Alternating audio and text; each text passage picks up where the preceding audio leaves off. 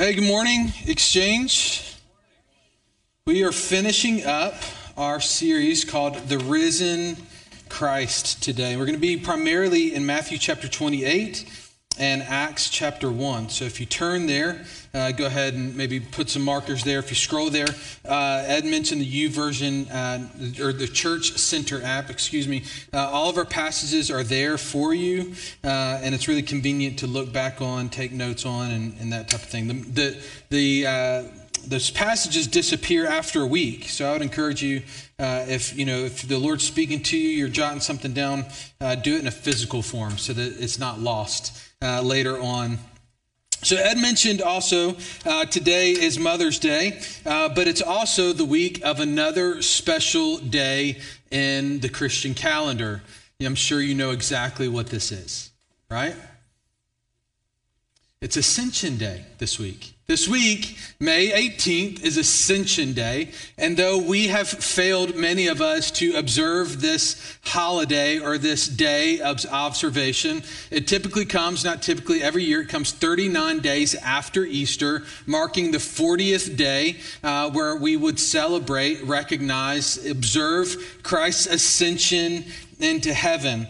And even though, we celebrate things like Christmas, we observe things like Good Friday, we acknowledge and mourn with thankful gratitude the sacrifice Jesus made. We celebrate Easter, and most of us have often overlooked this incredible day that marks very significant things called Ascension Day. Early in the church, especially in the Catholic Church, there was actually feasts and festivals surrounding this day. There was a widespread custom in many parts of Europe during the Middle Ages to eat a bird on Ascension Day. It could have been pigeons, pheasants, partridges, even crows, chickens, because as the bird flies, so did Jesus ascend into heaven. So Thursday, May 18th, find a bird to eat and celebrate Ascension Day. And I think that with the Ascension, we also look at the commission of Jesus. We call it, in the Christian church, we call it the Great Commission. And I think in the passages that we look at today, we're going to stop and look at the significance of the Ascension and the commission of Jesus. What his last words, parting words to his disciples and to us were before he ascended into heaven. But also, I think, not to skip over the significance of Christ ascending into heaven. I want to touch on four places of significance really quickly, what this means and marks for us as we look at Jesus. First, I think it underscores Jesus' complete obedience to the Father to finish the mission that he had been given. Think about this for a second. 40 days after the death, burial, resurrection of Christ, for 40 days, Jesus chooses to come back and underscore, highlight, underline his mission to very doubtful and very weak disciples. And he spends 40 more days on earth ensuring that he is pushing his mission onto them and giving them the keys to the kingdom. If you remember Jesus, this is the way that Jesus began his ministry, also finishing strong on the 40 days, tempted by the enemy. He fasted, literally starving to death. The enemy comes to Jesus and tempts him to turn this rock into bread. There's nothing sinful about turning a rock into bread. If you're Jesus, he did other miracles that were very similar. He turned water into wine. He took less bread and made it more bread, less fish and made it more fish when he fed the 4,000 and 5,000. There's nothing inherently wrong with a miracle of that sort, except for the enemy was trying to get Jesus to end his fast before the Father said, it's time to end your fast. He was trying to get him to finish before the Father said, it is finished. And in the same way, this Ascension Day, this place of ascension marks that Jesus, although he spoke these words, it is finished on the cross, his sacrifice paying for all of our sin, it was not finished, meaning his mission wasn't yet through. He still had 40 days to complete. I don't know if you think about this, maybe on a road trip. I don't know if you're like this. Maybe when your family goes out of town, typically there's one person in the family that's like this. On the day that it's time to go, it's time to go, right? Like, it's like the one that you're looking at the clock, you're packed, you're ready because it's time to get home. In my former occupation, working with students for 17 years, I had the opportunity to take them all over the world, many incredible countries, incredible places. And for most of those years, we would mark the senior trip with a 2-week trip to Europe. And I was in charge of 80 18-year-old students abroad, right? It was fun. There's this moment after the trip happens where you get on the final flight to Raleigh, right? Like everybody boards, you all sit down, the engines rev, and it takes off. And your only thought at that moment was, unless somebody pulls the emergency hatch, which is possible, I'm home free, right? Like you just, like that moment where the plane took off and you're like, everybody's going to get home safe. Mission complete, right? And the plane lands and you're going, you remember, okay, we got to get our baggage. And so you go down to get the baggage and then you remember, oh, I've got to wait until every parent picks up their child. And there's always that parent. There was always that parent that like doesn't leave their house until their kid is calling for the 4th time. Hey, where are you? It's like the most miserable part of the entire trip because you're supposed to be home. And I just I can't get around the fact that after Christ's crucifixion and his resurrection, literally going through hell for us, he chose out of obedience to the Father to spend another 40 days with the people who betrayed him, who doubted him, who mocked him, and who killed him. It's marking his finishing in obedience to the Father. I think second, it symbolizes this exaltation by the Father. Ephesians chapter 1 talks about this. He says this, and which he brought about in Christ when he raised him from the dead and he seated him at the right hand in heavenly places, talking about the ascension, far above rule and authority and power and dominion and every name that is named, not only in this age, but in the one to come. And then he put all things in subjection under his feet, and he made him head over all things to the church, which is his body, the fullness of him who fills all in all. Scripture is saying that in this moment, it's as if Christ walked into heaven in charge of all things, seated beside the throne of God, finally where he belongs. Since the dawn of creation, he's back where he belongs. Mission complete. Third, it remarked the return of his heavenly glory. If you think about this, Jesus obviously came, wrapped himself in human flesh. And the only time that we actually see the full glory of God is on the Mount of Transfiguration, where his best friends can't even look on him. So in the ascension, he goes to his former glory, the glory that's due to him. And fourth, I think it sets a pattern for his return. We see this when Jesus comes to set up his kingdom. The angels come, Acts chapter 1, we'll read that in a second. They come and say, this same Jesus will come like he has ascended. And so even though multiple gospels record some of Jesus' departing words, we get two great accounts in Acts, which is really the second part of Luke, and also Matthew. So let's start in Matthew chapter 28, verse 16. And it says this, but when the 11 disciples proceeded into Galilee, other versions would tell us that there's also many more accompanying them. 11 disciples proceeded into Galilee to the mountain that Jesus had designated to them. And when they saw him, they worshiped him. But look at this. But some were doubtful. Have you ever caught that before? So Jesus goes to the cross. He comes out of the grave. And for 40 days, he is interacting with his disciples. He's meeting them in their doubts. He's literally saying, Thomas, hey, come here. Put your finger in my side, in my hands. Look, it's me. Do you have anything to eat? He's eating with them. He's communing with them. He's not a ghost. He's not a spirit. He's there with them. And here at this moment, at this final moment, it says that some were doubtful. It's interesting, the word that Matthew uses is the same word that it says that Peter began to doubt when he walked on water. It's that doubt mixed with faith. It's that doubt that kind of confuses courage and response.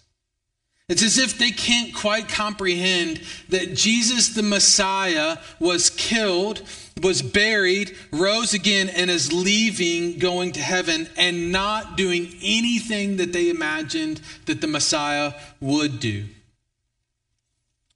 Luke kind of paints this picture. In Acts chapter 1, he says this, the first account I composed to Theophilus, that all about Jesus to do, about all that Jesus began to do and teach until the day he was taken up in heaven.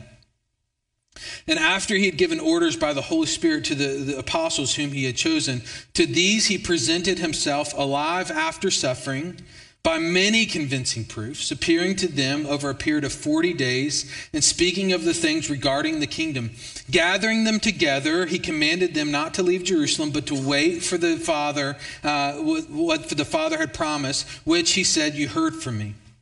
For John baptized with water, but you will be baptized with the Holy Spirit not many days from now.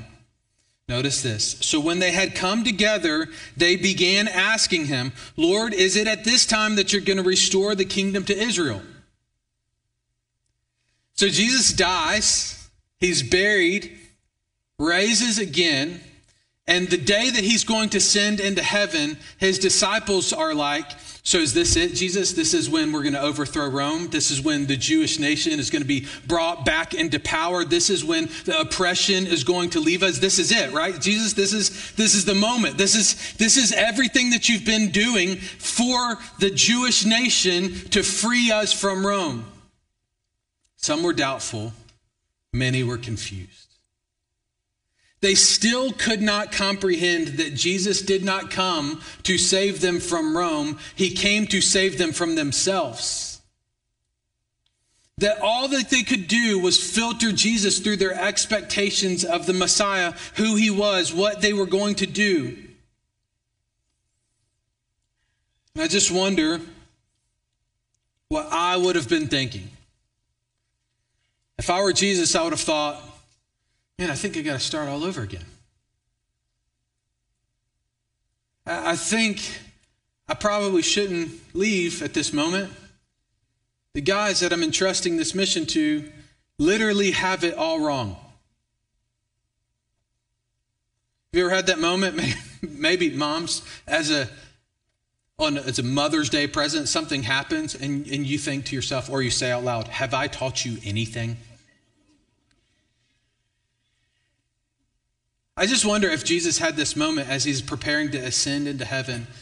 The kingdom? Is that all you guys think about? You're consumed with this, and yet the enemy is attacking you. But that's not what Jesus does. Jesus hands the kingdom over to them.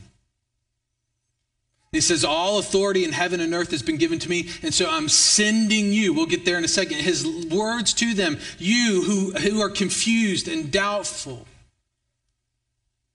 And here's where I want to start today. I want you to soak this in, is that Jesus chooses people that don't have all the answers or have it all together for his mission. Jesus chooses people who don't have all the answers and don't have it all together for his mission. God has always had this thing for choosing people who aren't exactly perfect, specimens with picture-perfect pasts. I mean, you probably know some of their stories. God chose Joseph to save God's people from famine, despite the fact that Joseph came from a family so dysfunctional that his brothers sold him into slavery. God chose Gideon, far from a man with courage, to lead his army. God chose Ruth to be one of Jesus' ancestors, even though Ruth was childless, a widow, and a foreigner. God chose Moses to represent him and to be a spokesman. Moses was an unexpected choice since he had a serious stuttering problem. Did I mention that Moses was a murderer? God even chooses people with mutations as a result of their own sin and bad choices. That Moses literally was shifting into a different person than what God had intended him to be. God chose Abraham to be the father of faith, even though Abraham had a serious problem with lying. God chose to save Noah from the flood. You might think, well, Noah was pretty perfect. Not wrong. Actually, after the flood, Noah got drunk, passed out in very conspicuous places and positions. God chose Rahab for starring role in the Bible. Rahab was a prostitute. God chose David, an adulterous murderer, to lead his people. It's as if every turn of the page, we see God using broken people that don't have the answers, that are very confused and sometimes doubtful for his mission. The bottom line is this, is that God has this history of choosing messy people with problems. And so if you've ever felt unqualified to serve, guess again. God's strength is made perfect in your weakness. 2 Corinthians chapter 12, verse 9 says it this way. And he said to me, Paul speaking, my grace is sufficient for you, for power is perfected in weakness. So if you are broken, confused about things that Scripture says, sometimes doubtful of God's promises, if you have a past, if you're currently unsure where you belong, then you are just the type of person that God chooses to entrust his mission to. If you think that you have it all together, or believe that you're the best person to accomplish the mission or to correct the church because you have all the answers, you are the person that God desperately desires to humble yourself, turn to him from your wicked ways and plead for God to save you. And he will, and then use you. God has only used one perfect person in the history of the universe, and that was his son, Jesus. None other. He used him to become our sin on our behalf so that we could become the righteousness of God. I want to show you one more thing about their confusion before we move on to the commission. After Jesus ascends, two angels appear.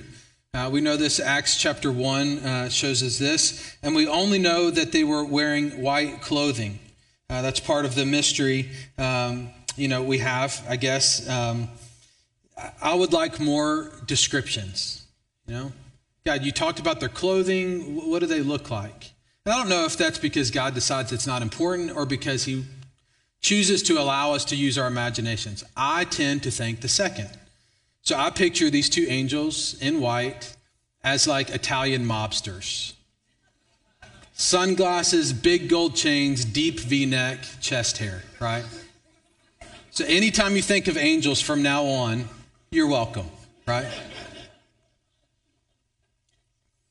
So they come and he was lifted up while they were watching. They took a cloud out of sight. And as they were gazing intently to the sky, and he was going, and then behold, two men in white clothing stood beside them. You're picturing what I'm picturing. And they said to them, men of Galilee, why do you stand looking into the sky? This same Jesus who had been taken into you from heaven will come the same way as you have watched him go into heaven. I think the disciples think that Jesus is literally going to go up and come right back down. They're standing there literally waiting for Jesus to come back down, as if he is going to go up to heaven, get his sword and white horse, come back down and establish the kingdom of Israel. This is literally what they're waiting on. They're literally waiting for Jesus to come right now. So the angels come down, they stand beside them, and they say, listen. Not today, not tomorrow, but he will return. He's coming back. You guys go. Do exactly what he said. And the passage goes on and says, and then they went to Jerusalem and they began to talk about the things that he had said. He's saying, get to work. Let's go. His instructions are given in Matthew chapter 28, and we'll pick back up in verse 18. So Jesus, before he ascends and before he knows that they're going to be doubtful and before he knows that they're going to stand there waiting for him to come right back, he says these things. He says, all authority in heaven and on earth has been given to me. So go therefore and make disciples of all nations, baptizing them in the name of the Father and the Son and the Holy Spirit, and teaching them to follow all that I've commanded you. And behold, I am with you always, even until the end of the age. So it seems that the disciples were waiting on Jesus, and they came to the mountain that he designated, and he came up to the mountain to speak to them. So it says that Jesus came up and spoke to them. They were waiting for him on the mountain. And as Ed pointed out last week, I'm not a beach guy. It's true. It's because Jesus wasn't either. Everything that he does, everything significant that Jesus does is on a mountain. I mean, you've got the Mount of Olives. You have the Sermon on the Mount of Transfiguration. He gets crucified on a mountain. He ascends from a mountain. He only went to the beach when he had to, right? I love what Craig Bloomberg says about this. He says the main command of Christ's commission is not necessarily to go, but it's to make disciples. And too much and too little have often been made about this observation. Too much is made of it when the disciples' going is subordinated so that Jesus' charge to proselytize is merely where one is. Wherever you are, whatever you're doing, you should have some type of evangelistic ministry. He says, sometimes we make too much and too little of the word go, and we make too little of it when we say, just wherever you're at with no intentionality, just be who you're supposed to be, and just have Jesus in and around you. But he says this, he says Matthew frequently uses go as this introductory circumstantial participle that is rightly translated as to coordinate the main verb, go and make. Too little of this is made, he says, when all the attention is centered around the word go. As in countless appeals for missionary candidates so that foreign missions are elevated to a higher status of Christian service than other forms of spiritual activity. To make disciples of all nations does require many people to leave their homelands. But Jesus' main focus remains on the task of all believers to duplicate themselves wherever they may be. The verb make disciples also commands this kind of evangelism that does not stop after someone makes a profession of faith. The truly subordinate participle in verse 19 explains what making disciples involves, baptizing them and teaching them to observe all things, everything that Jesus has commanded. And the first of these will be once for all, this decisive, intentional part of the Christian community. It proves a perennially incomplete, lifelong task. This is the commission of Christ. As Jesus is literally leaving this earth, ascending into heaven, these are the words, and this is the mission that he exits with. Go and make disciples. Go and make disciples. Here's the second thing that I want you to know, and I want to sink in today. God is calling you into a lifelong mission for the gospel. What do you think of when you hear that? No. I didn't go to seminary. I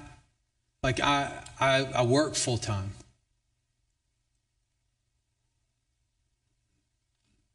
What do you think of when it says, go and make disciples? Without qualifications of go, those of you who have all the answers, you go. Those who have all figured out, you go. Jesus looks at a doubtful crowd and a crowd who believes he is going to go up to heaven, come immediately back down, and save them from Rome. That's why Jesus came. These are the people that Jesus is talking to. And those are the people that Jesus says, go and make disciples. He's not talking to this massively overqualified crowd. He's talking to a massively underqualified crowd. Needy and desperate and confused and broken. It's crazy to me. I want to speak from my experience that I sometimes make excuses. I sometimes make excuses in my role as being on mission for the gospel. I'm a pastor, and sometimes I think I'm able to judge really well if people want to hear it or not. They know I'm a pastor. If they want to know about Jesus, they'll ask.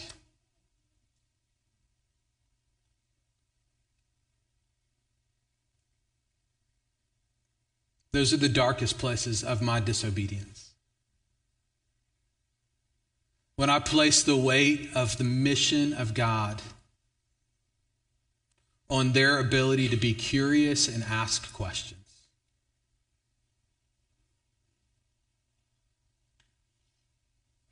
But I would bet I'm not alone.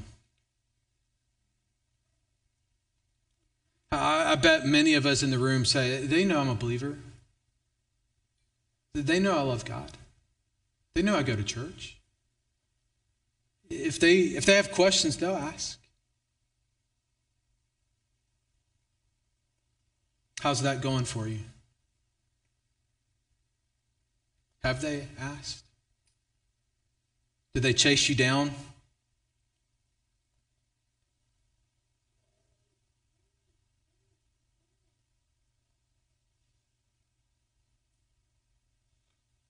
I want to live a life that's on mission. That if there's someone that God has placed in my circle, I want them to have to tune me out to miss the promises and the goodness of God. I want to be so on mission that they don't have to come to me and say, would you tell me? I want to be so on mission that they literally have to avoid me not to hear of the goodness of God.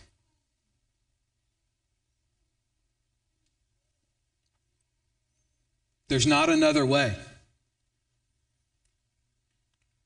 God could have done anything else. In fact, it would have been probably a lesser of a miracle if he used the rocks and the trees to declare his goodness and his faithfulness. That would have probably been more proficient than using broken people in a lot of ways. Who could deny it, right? If you're walking through the forest, you're on a hike, and a rock just speaks to you and says, have you heard the good news? Well, that would be incredible, and that would be very convincing. And probably lesser of a miracle than using broken, confused, and doubtful people to say, let me tell you what he's done for me.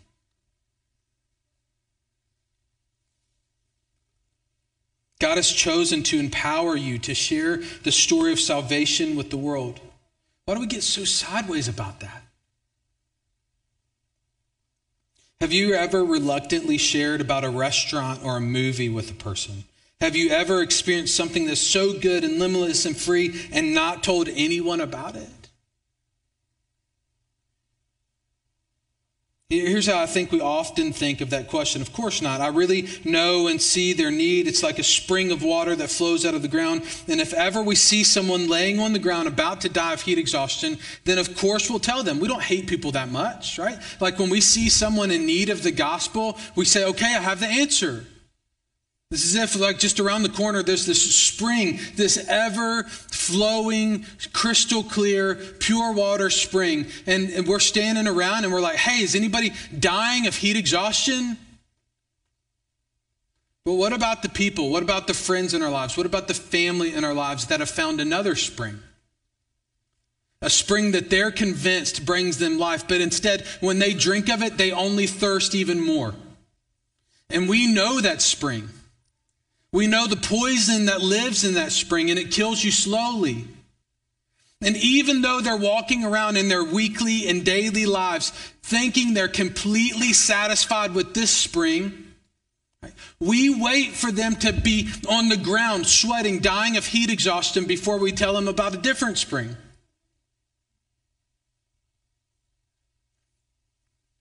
But that's the trickery of the enemy. See, he makes them think that they're not thirsty anymore. He makes them think that the spring that they have found, the water that they have found, the well that they drink from gives life.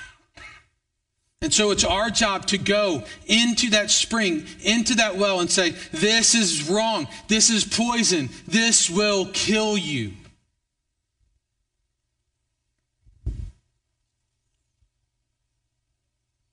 I think you know that deep down inside, something isn't right with it.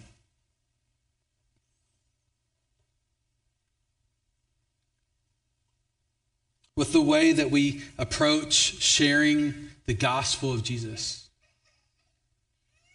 As if someone will come to us just waiting.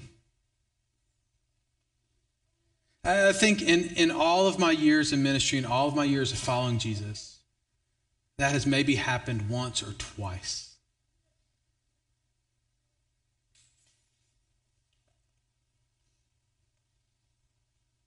I love what Paul says. This shows a little bit of his dedication to the gospel and what he's willing to do and what he's willing to lay down. In 1 Corinthians chapter 9, verse 19, he says this, "For though I am free of all men, I've made myself a slave to all so that I might win more." Paul says, I'm literally going to change my life so that I can be intercepting people from the poisoned well, pointing them to the well of life. To the Jews, I became a Jew so that I might win Jews, so that those who are under the law, as under the law, though not being myself under the law, so that I might win those who are under the law. And to those who are without the law, Gentiles, as without the law, though not being without the law of God, but under the law of Christ, so that I might win some, those who are without the law. To the weak I became weak, that I might win the weak. I've become all things to all men, so that I might by all means save some. And then he says this, think, I do all things for the sake of the gospel. I do all things for the sake of the gospel. Everything I do is for the sake of the gospel. That's a bit radical, isn't it, Paul? I don't know. Is there any area of our lives that the gospel should not penetrate? Influence? Be saturated from? He says, so that I might become a fellow partaker of it. In a follow-up letter in 2 Corinthians chapter 5, verse 17, he says there, therefore, if any wasn't in Christ, he is a new creature. And old things are passed away, and behold, all things have become new. Now all things are from God, who reconciled us to himself through Christ and gave us the ministry of reconciliation. This is our ministry, he says, namely, that God was in Christ reconciling the world to himself, not counting their trespasses against them. This is the mission that he has given us. And he's committed to us the word of reconciliation. Therefore, we are ambassadors for Christ, as though God were making an appeal through us. Did you catch that? As if God is making his appeal to the world through us. This is the way that God has chosen his mission to go to the world, through us. And if you feel like you're unqualified, like you don't have all the answers, like your past disqualifies you, then you are in good company with the people that Jesus spoke these words to. He trusts you for the mission. You are his ambassador. He says this, we beg you on behalf of Christ to be reconciled to God. That's our mission. That's our mission. To beg others to be reconciled with God. Can I ask, maybe the question for us, Exchange, is just simply this. God, who have you already placed in my life then I need to be an ambassador of your gospel too. You know, I used to pray that God would open up doors. I used to pray that God would give me opportunities. I feel like one day in that prayer, the Holy Spirit just kind of like woke me up. It's like that minute where you almost hear him laughing at you. He said, I've given you thousands of opportunities. They're all around you. And he started like bringing to people in my circles, my neighbors, coworkers, friends, like people I run into. I've given you the opportunities.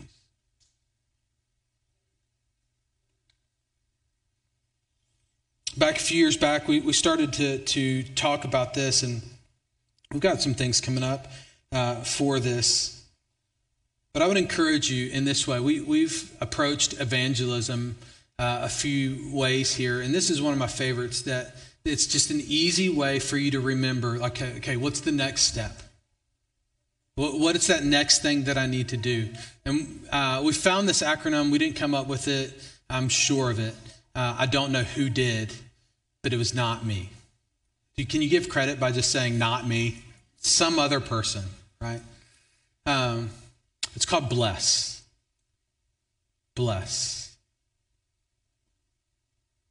And so you go through, and it's just this way. You begin with prayer. God, I'm going to have this interaction with this person today. Would you allow me in some way to share my story with them? Would you start to soften their heart towards your gospel? Would you bring them to a place where they know they need you? You just begin to pray for a person by name. Can I challenge you today, exchange? Do you have someone that you're praying for?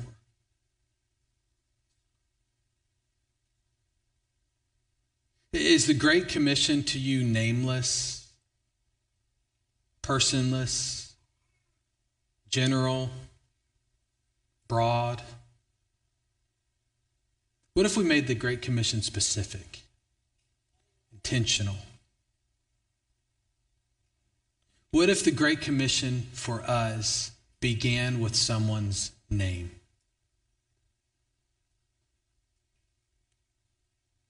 Would you even consider this week, begin praying for someone by name? You begin with prayer. Second, you listen to their story. You know what I've found is that Scripture says this. It says that literally anyone who denies the existence of God, Scripture says in Romans 1, has to suppress the truth. It's as if Scripture is saying to get around the fact that God exists and there's this grand creator of all things, it takes effort from humanity to suppress that.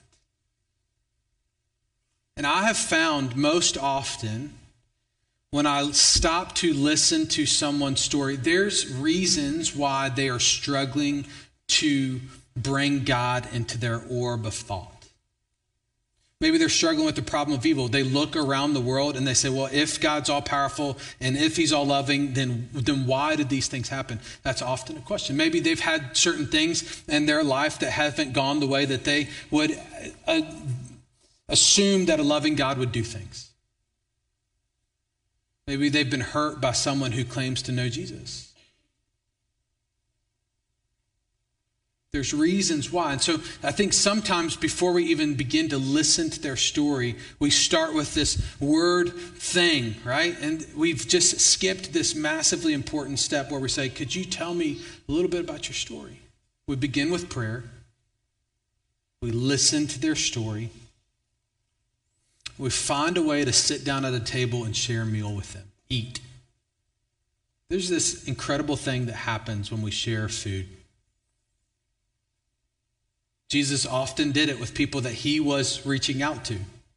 He invited them to a table. Many times defenses come down around the table.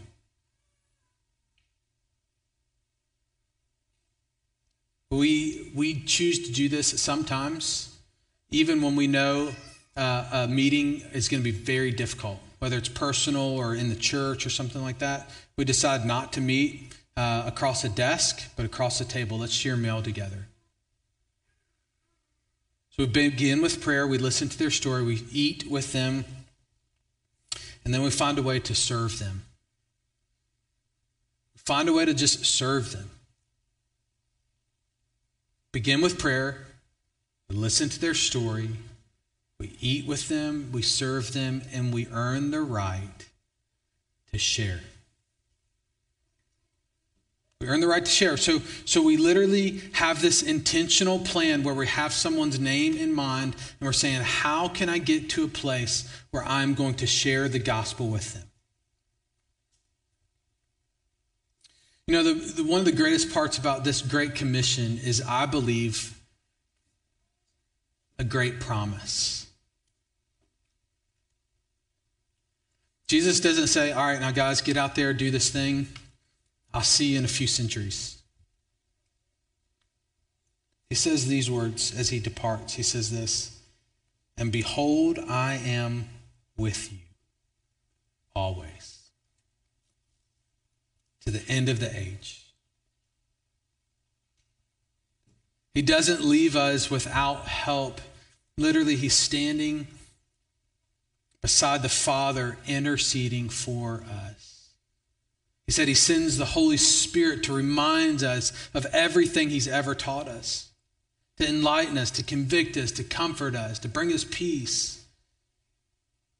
So along with this Great Commission, we have this incredible promise. I won't leave you.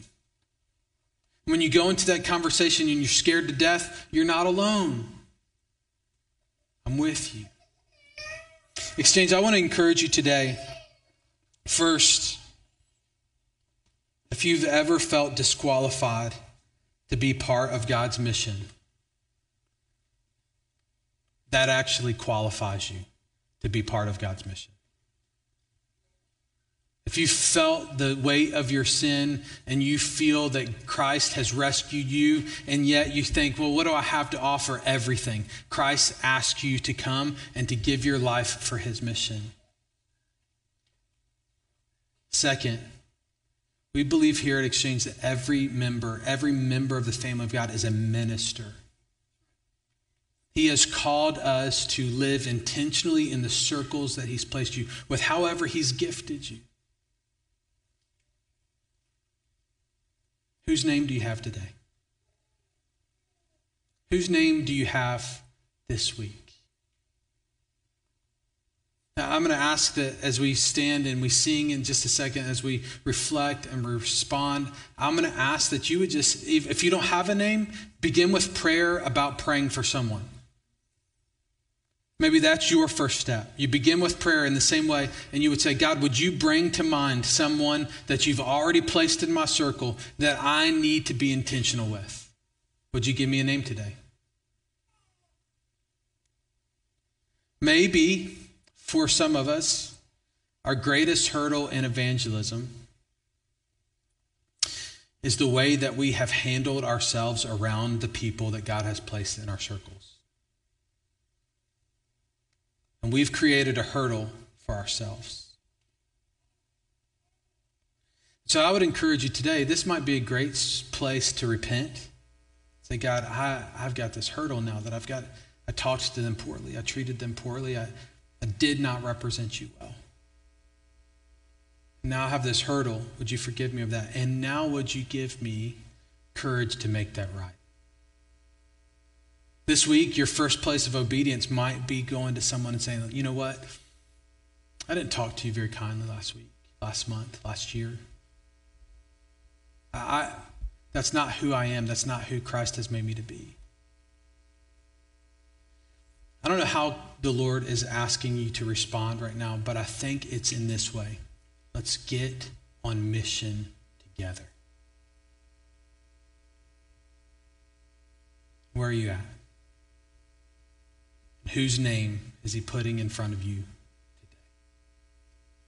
Lord, I pray that you would give us the courage to respond in ways that would honor you and honor what you have done for us. Lord, I pray that even now as we reflect and respond, Lord, I pray that you would bring to mind people, their names, their stories, their faces, that you've called us to be ambassadors to. God, I pray that we would not hoard or hide the mission that you have entrusted with us, but that we would be consumed with this incredible story that brings dead back to life. And I pray that you give us a passion, Jesus, to share with a dying world living water. It's your name that we pray.